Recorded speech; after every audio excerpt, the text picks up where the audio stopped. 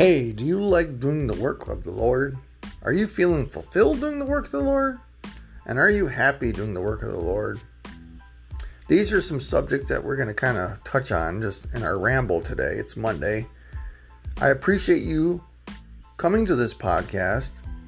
If you came to this podcast from a business card, meeting me on the streets, through my Facebook, through Twitter, through friends, through the different outreach platforms, or word of mouth from somebody that maybe is a sponsor of this podcast, I want to thank you for coming, and I hope that you are blessed today. And please come back and join us again. But now we're going to hear a word from our sponsors, then we'll hear the rest of the story.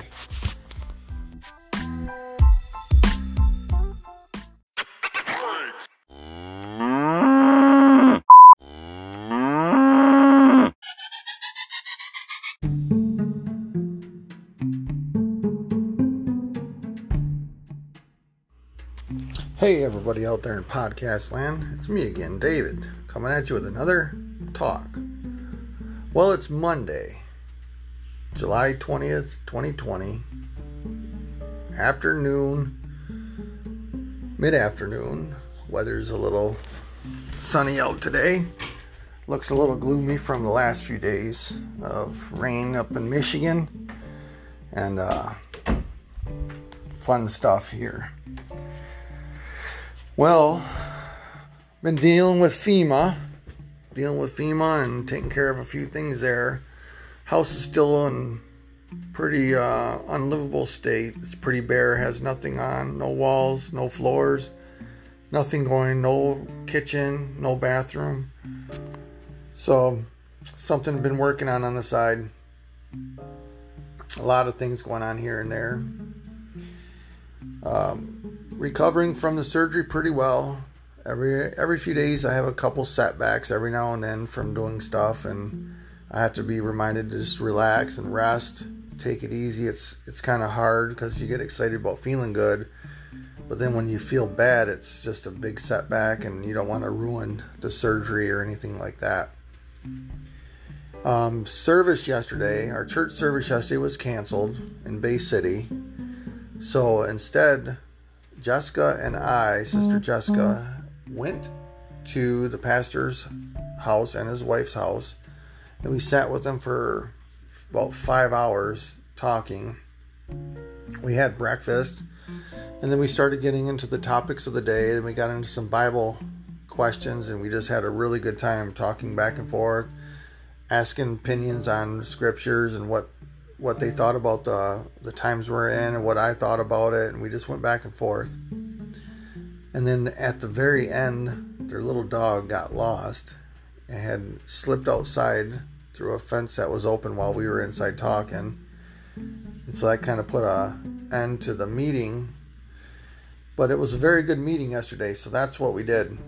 Saturday, we spent the day traveling around to different little towns in Michigan, visiting new people, meeting new people, and talking to them about prospects of starting a church, a Bible study group, just talking to them, introducing ourselves, and really getting to meet people, praying for the cities that we were going through. Had a really good time meeting people and talking to them. It was just fun. And so, the model I've been doing lately for witnessing, and I'll share it with you guys because it's an old model I used to do on how I used to outreach people, but over the years of being set inside of a building in a church and being put down in a Sunday school room or a department and just taking care of departments. And once you do that, your time now is gone. You have no time, you have no focus or vision outside of that. You're stuck inside these buildings, which I'm calling the modern day church, is what I'm talking about, folks. You don't have time to do what I'm talking about. In order to do what I'm talking about, you're going to be freed up. You're going to have good vision, focus, and you're going to have a want to do these type of things. You're going to have outgoing attitude, but the benefits are going to be huge. You're going to reap major benefits, and you're going to see lives change, and you're going to see Jesus actually work and do miracles and perform for people that don't know Jesus, that don't go to your building on Sunday or Wednesday or Sunday night, And you're actually going to be part of what the disciples did in the Bible. And it's the modern day church, the real modern day church, not the modern day church of a building. That there has so many flaws, and I've talked about it for 20 years. I've never liked the modern day church building. But once you buy into it, you have to be focused. And what I've did is over the years, I bought into the plans, and I've listened to the leaders, and I've did what they asked. I've always did what they've asked me to do. And I've bought into their plans. And as I bought into the plans, I really focused. But the problem is they lock you into a room and you become a babysitter of church people. All you do, and these are people that are in church 20, 30 years, 40 years, born, raised in church, family were in church, relatives were in church over the years, and they become needy, very needy. And the other part of it is they'll send their kids to a Sunday school, which is almost like a free daycare on Sunday. And your job is to babysit them because they don't teach them Bible at home. They don't spend time with them at home. And I'm not talking about on Sunday. I'm talking about every day. And yes, I know you're busy. You're working your job. Yes, I know you want time for your husband and you. But you had these kids. You're in church. And it's not somebody else's job to babysit your kids. Now, I'm not on a hobby horse. What I'm saying is I've tried strategically to teach people's kids that are in church strategically, because if you know me, I really focus in what I'm doing, and I really try to make a difference, because I don't like wasting time. I don't like wasting your time, and I don't like wasting my time, and I do not like wasting the time of Jesus Christ. He has way more important things to do than to watch us folly and fumble through things without having a plan, and then coming haphazardly to him and asking him to bless us or to do something when we don't even know what we're doing or what we're getting ourselves into. Come to Jesus with a plan, be focused, and he will do stuff for you. He will get involved and he will help you.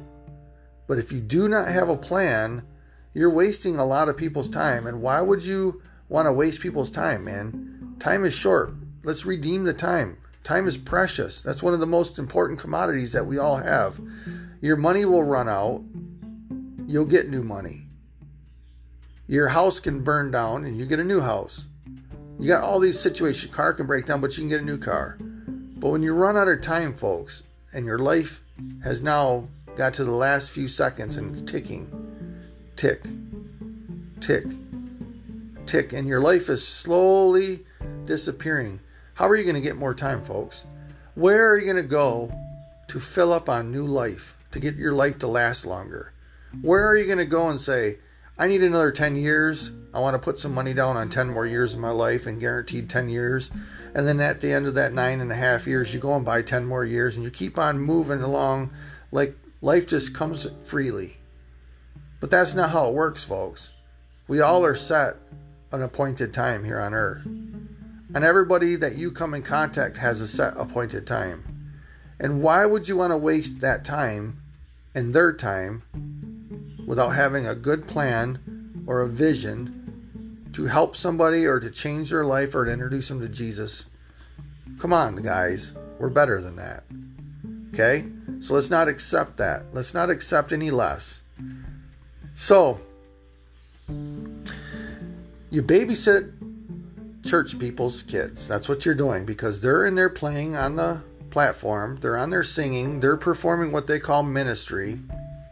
And as they're ministering, they're expecting other people in a church that are seasoned preachers, members, whatever, validated people that know the Word of God to be teaching their kids. But they don't want you teaching their kids. Because I've tried something and I've done experiments, and I can prove this.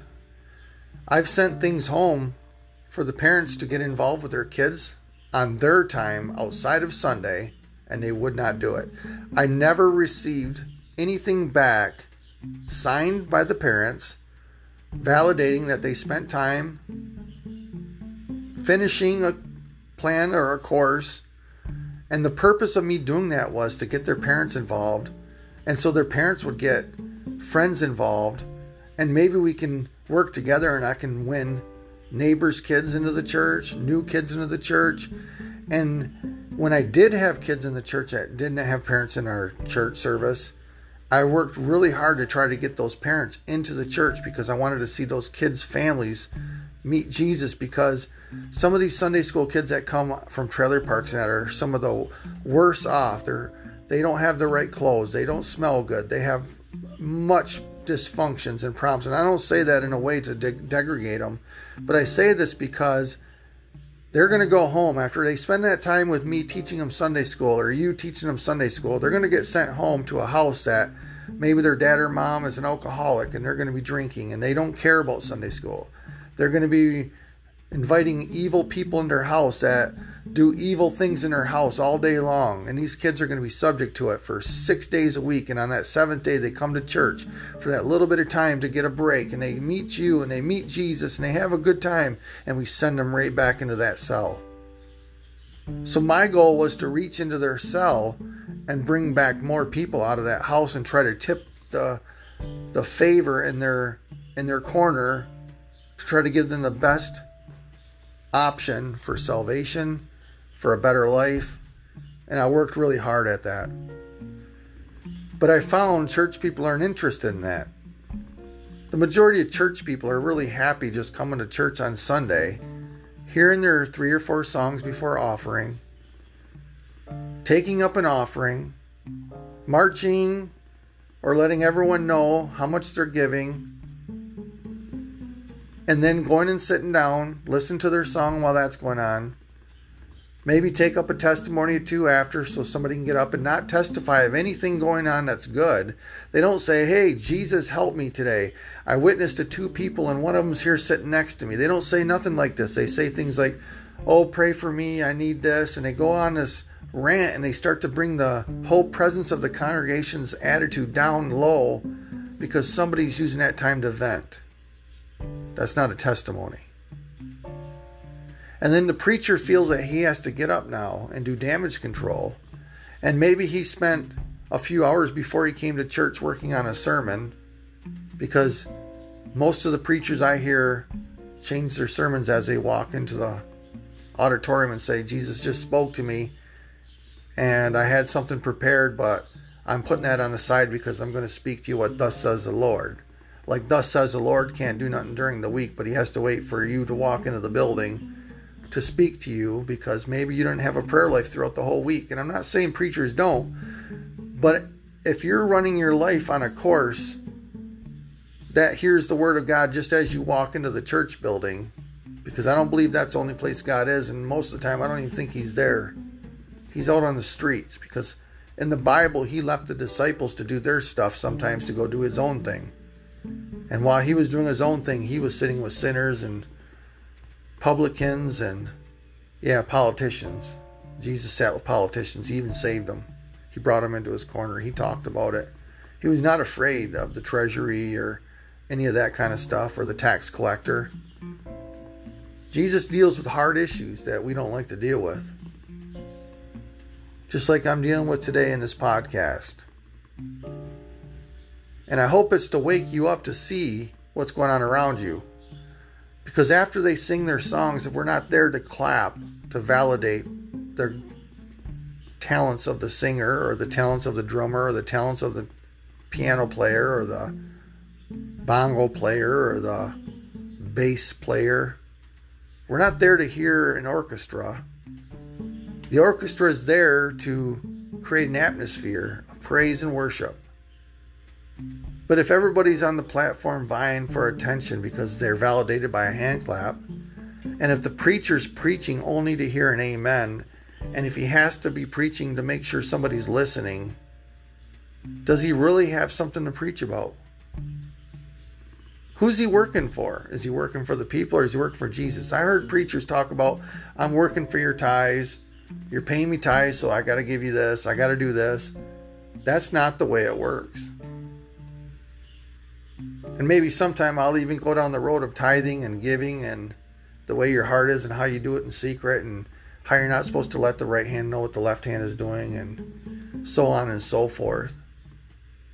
But today let's deal with this, because I started talking about a way of reaching your communities that's not the building format. It's not the new age movement where you go into a building and you send people out, you do a gimmick on Easter to try to get people in your church, or during Christmas have a play, and then the rest of the 364 days of the year you don't have a play. You just have a play on Christmas. You get a big congregation to come for a play that you put weeks and weeks in to get these people to come, and then the rest of the year you don't have a play. Like, Jesus is not good enough. It has to be a play to bring them into the church. Like, his forgiveness is not worth you spending time and sacrificing the comfort of your luxuries so that other people that are suffering and don't know Jesus can actually meet him. That's what I'm talking about. And how many of you that are listening under the sound of my voice have stretched your bounds to actually change? Or are you living in content where you're at? Are you in a routine and you have a set routine and nobody can question your routine? They can't ask anything. If they do, it turns into you don't tell me what to do. You're not my keeper. I have a pastor, so on and so forth. Do we live a life that's open for the world to see? Are we ashamed of what we do? Why do we do the things that we do? And do the things that we do actually matter in the span of eternity? And are we really reaching people? Things to think about.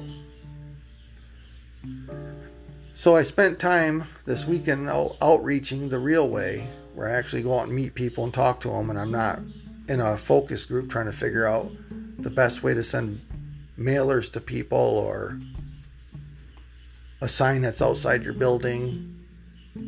Actually going out and doing the work, meeting people where they're at, talking to them, and if they have a need, actually try to help that need. Bringing Jesus to their situation, talking to them. And you'll find out, folks, that there's more people out there that actually love God, that have a relationship with him, than you really think. And just because you have a little scripture don't mean you know it all. Because just that feeling of knowing it all sometimes might be the enemy fooling you, and you wouldn't even know it. So let's not be in those places today, guys. Let's not be babysitters. Let's not be weekend warriors where we are in the army of the Lord just on the weekend. We signed and enlisted just for the weekend, and the rest of the week is for the world. Let's actually live the life. Let's be Christians. Let's do the things the Bible says, not the ones that we focused on when we signed a denomination. Let's do all the scriptures. Let's seek and serve God in the fullness of our hearts and in the walk of our life. And let's not judge lest we be judged, because you don't want to be in a place of judgment with Jesus. It's not a very smart place to be when you can walk in the fullness of his love. You can walk and redeem the times now, because these are the days of salvation, of grace that he's opened up. Not of legalistic laws. Because if you even look at the laws that you restrict people with, but yet you don't like the laws that others restrict you with, you got to be careful. Because either Jesus abolished all the law, or he just abolished your laws. So that's a fair question to ask today. Okay, so today we're going to keep it just to this kind of a podcast, just a rambling, talking, making you think, a knee-jerker. Maybe pray for one another, pray for somebody. Ask God to open up your walk and examine it. Let the great physician come in and ask him to really examine. Are you happy doing what you're doing? Do you feel fulfilled? Do you really feel that God is working in your life and in the lives of others? Are you sacrificing for Jesus?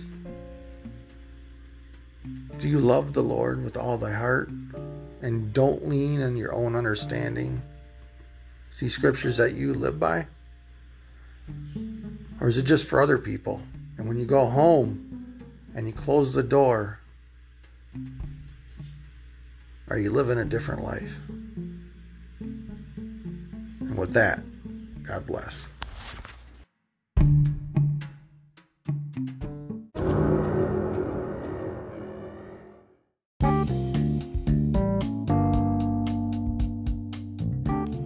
Hey, thank you for staying this long in my podcast. It means you're a special person indeed. And right now I ask God to bless you and overshadow you with blessings today, to let your week be a great week, and that you can do something for the kingdom of God by talking to somebody about Jesus, praying for somebody, and maybe just being there as a comforter to somebody to introduce them to the Holy Spirit that actually will comfort them when you're not there and when they're all alone. Please share this podcast with somebody. And I love you, all my sponsors and listeners out there. God bless.